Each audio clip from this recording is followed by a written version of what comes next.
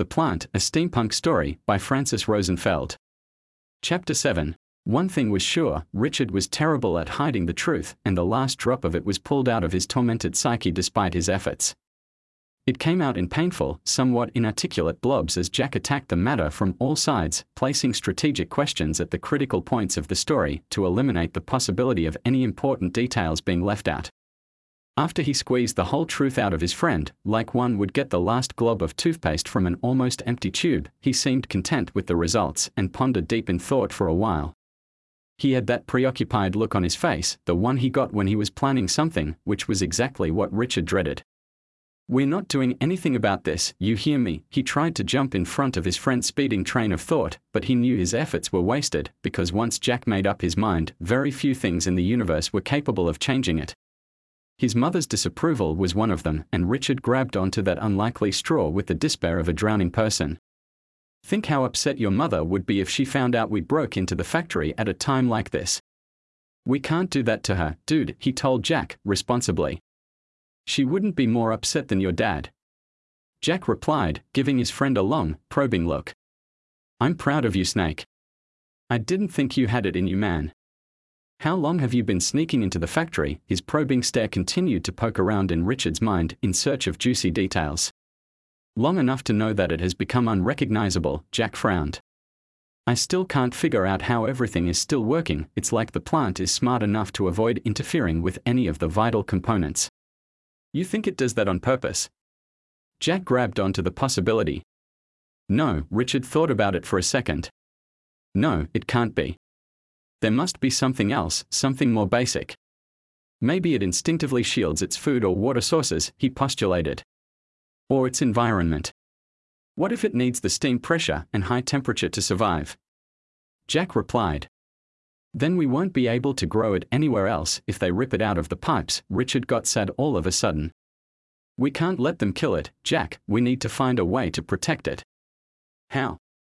Didn't you say the committee was evaluating what it would take to cut it out?" Jack said.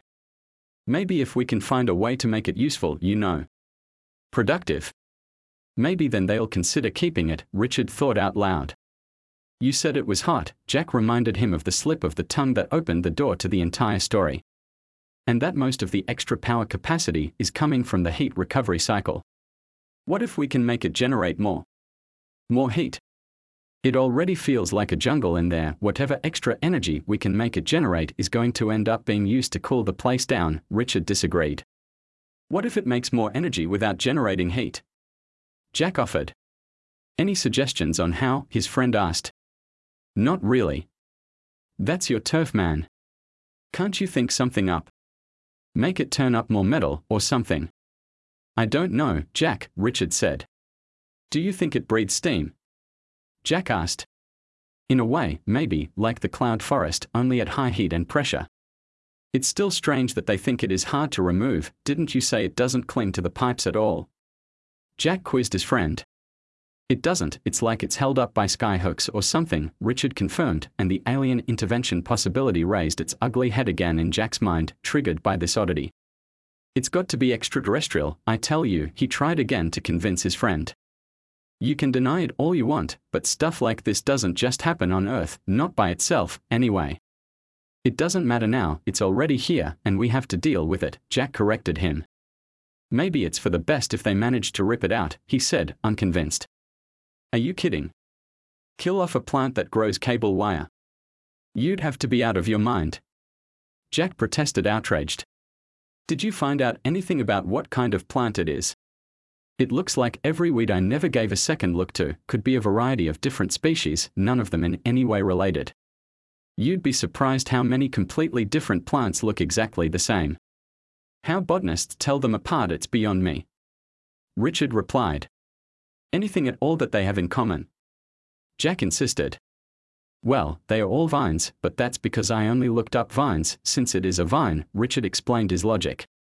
"What else?" his friend pressed. "Not much. Some are epiphytes, the majority are not," he continued. "So there is a good chance that this plant has roots somewhere in the underground portion of the system." Jack continued his train of thought. He saw his friend's surprised look and protested. Don't look so flabbergasted, I took biology too, I know what an epiphyte is, you jackass. Maybe it does, maybe it doesn't. It can go either way, Richard clarified. What else? I didn't see any fruit or flowers on it. I don't know whether this is because it's not old enough to have them, or because it doesn't need them, he continued his explanation. Does that help us in any way with convincing people to keep it alive? Jack returned to his original concern. Not that I can think of, Richard conceded. Keep moving then. What would help us convince people not to rip it out?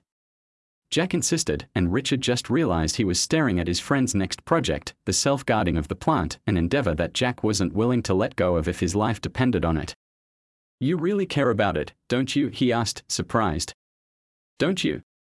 This plant is extraordinary, the grown-ups are crazy. It's like throwing away the Mona Lisa because it takes up too much space. Jack protested. When do I get to see it? He said, eyes shining. Richard sighed, resigned.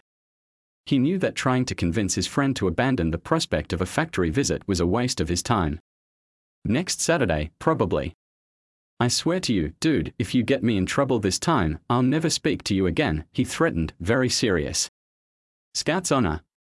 Jack swore and raised his hand to seal his vow. The look on his face didn't do much to reassure Richard, but he comforted himself with the thought that if Jack didn't care enough about getting caught, he cared enough about the well-being of the plant to be on his best behavior.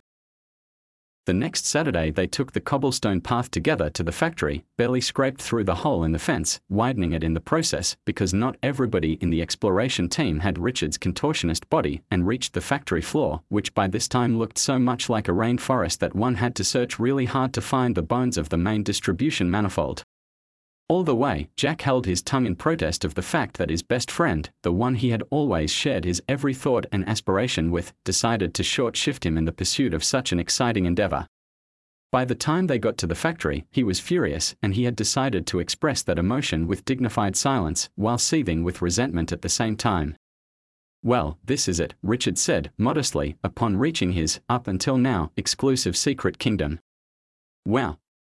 Jack couldn't help himself, in spite of his anger, dazzled by the sight of this extraordinary metal forest, all shimmering green, copper, and silver in the morning sunshine.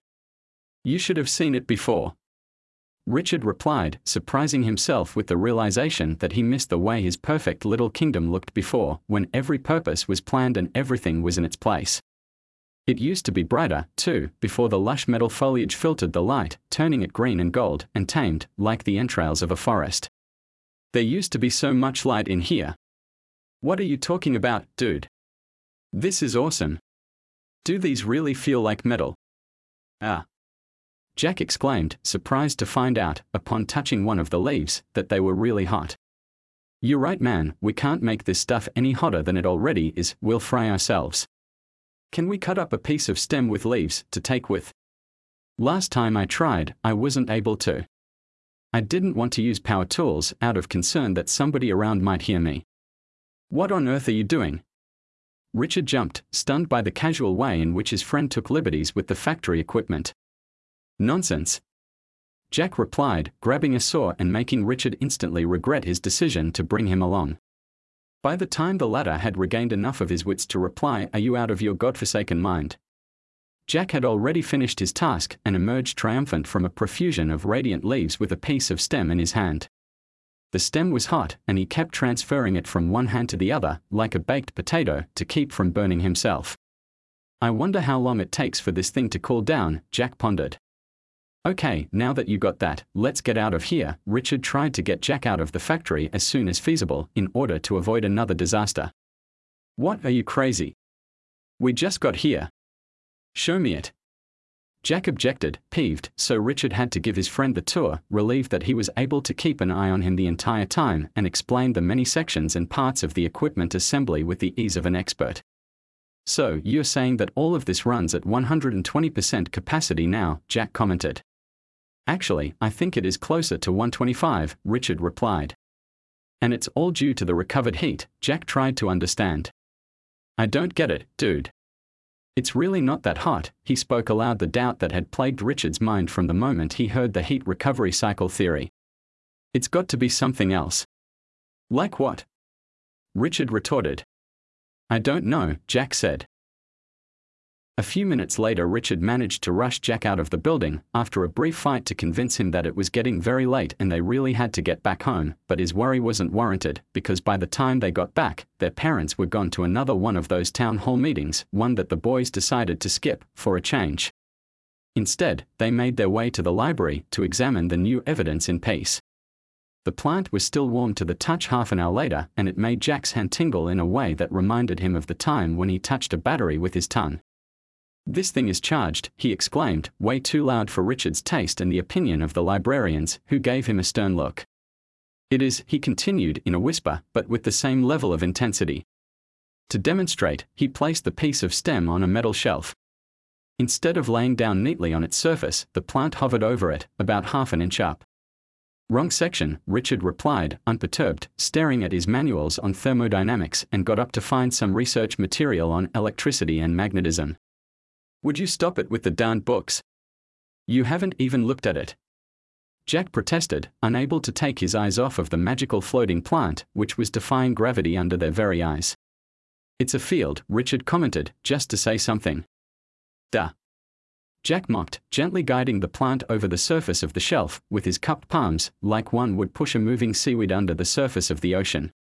"Still think it might be okay to get rid of it," he returned a beaming smile to Richard, who was more impressed than he wanted to show. "What are you two doing here?" a stunned librarian protested from behind, in disbelief of what she had just seen. "We're practicing our magic tricks," Jack explained, smiling very sure of himself, and continued without skipping a beat.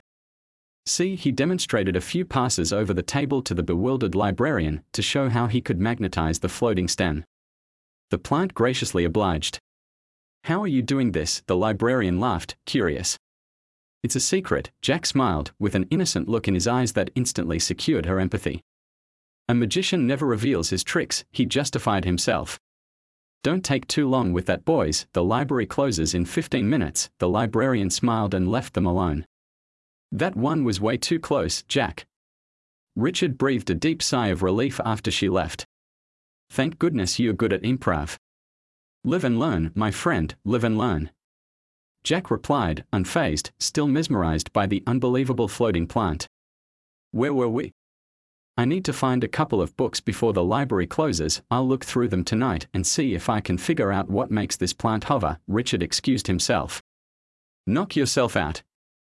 Jack dismissed him and continued staring at the floating plant with almost religious awe.